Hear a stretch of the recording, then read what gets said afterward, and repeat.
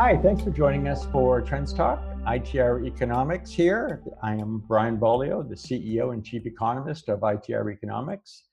And today we're going to talk about two issues, really. One is the body politic, and the other, the leading indicators. And there is a loose relationship between the two that I'll explain a little bit later on. But let's start with the political sphere. We're going into the presidential election cycle, and what that means to us is we're entering into the silly season, where politicians are going to try and tell you that they're going to do this for you and that for you, and if you just vote for them, everything is going to be all right. The problem with that is you have the power, not them. And they can't make it all right. You can make it all right. You have to decide. And recent examples of that are the tax cuts of 2018 fizzled out in terms of any upside momentum to the economy fairly quickly. And we find ourselves in this prognosticated cyclical decline here in the second half of 2019, with the weakness continuing through the first half of 20. Another example I can give you is politicians of all stripes are still out there saying that incomes aren't rising. Well, they are rising. They're rising for people who have a job. Using government data adjusted for inflation, weekly earnings are going up. There's just, data's there, they're going up. The operative word there, though, is earnings. For those who have a job, who want to work for their money, inflation adjusted earnings are up, they're at a record high, and they're going to continue to rise. They're better off than they were before. And we'll be exploring that in multiple different ways in at least one chapter, maybe two chapters of our fourth book that we're currently writing. But understand that the system is working and you are in charge. That puts us ahead of the game.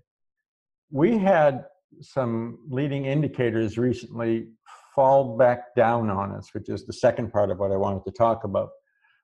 Like the ITR leading indicator, our first proprietary leading indicator.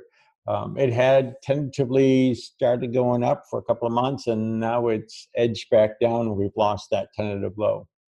The ITR retail sales leading indicator had a higher probability of trend reversal, and it too went back down below. And interestingly enough, with the ITR retail sales leading indicator going back down, we were able to backtrack that to presidential tweets. And all that means to us, it's not a political commentary, all that means to us is that there's an emotional content to the recent negativity in these leading indicators.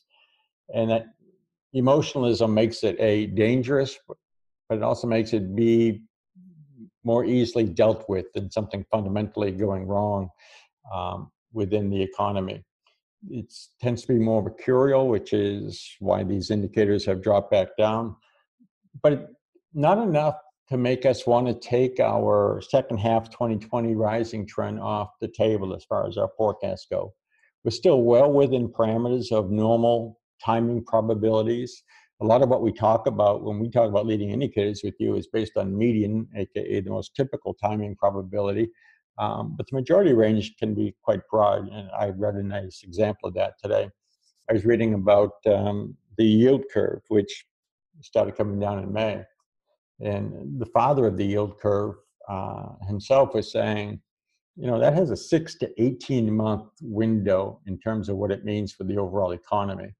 We work very hard to try and get our probabilities more narrowly defined than that, even when we're using normal majority range probabilities. But it's a nice example of how you can't take timing too literally, because every cycle has its own peculiarities, its own characteristics. I think the political drama that's going on now certainly isn't helping the economy, and it isn't going to help get this thing turned around any faster, that's for sure. We seem to be in for a bit of a slugfest going through the low. So continue to watch the leading indicators with us, if you would please. The JP Morgan indicator 112 is showing some interesting potential. We have the National Housing Permits rate of change showing some potential on the upside. By potential, I mean some nascent movement on the upside. We have housing for single unit homes, where we have positive checking point signal with the 312 above zero and running above the 1212 rate of change. So that's a positive checking point. And that makes sense to us given the duration of the pain that we've been going through and what's been going on with interest rates and the fact that they have been moving down, particularly on the mortgage market. So we're getting there. It's just we lost some of these recently, but we'll get them back. We have no reason to think or see otherwise. We're at that point where it's fairly normal to have, when I show people this when I do a talk, this dashboard of indicators, and they'll flip from red to green, and then before they go solid green. And we're in that flipping red to green mode. At least you're not getting red across the board anymore on an extended basis. This is just part of the normal process.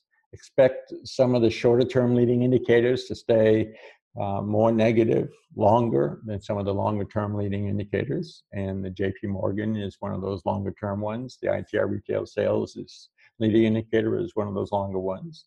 The Wilshire market cap, which is no longer actively declining in its rate of change, leads on median by 8 months.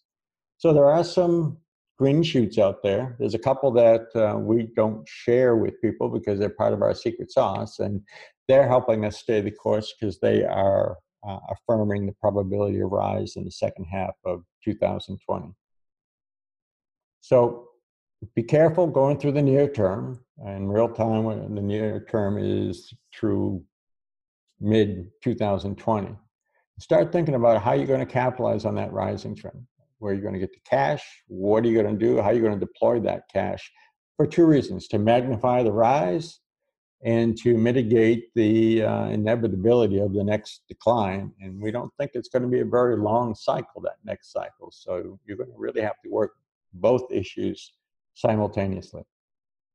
I hope you've gotten something out of this. I hope it gives you some food for thought. Thank you very much for listening to ITR Economics. This has been Trends Talk.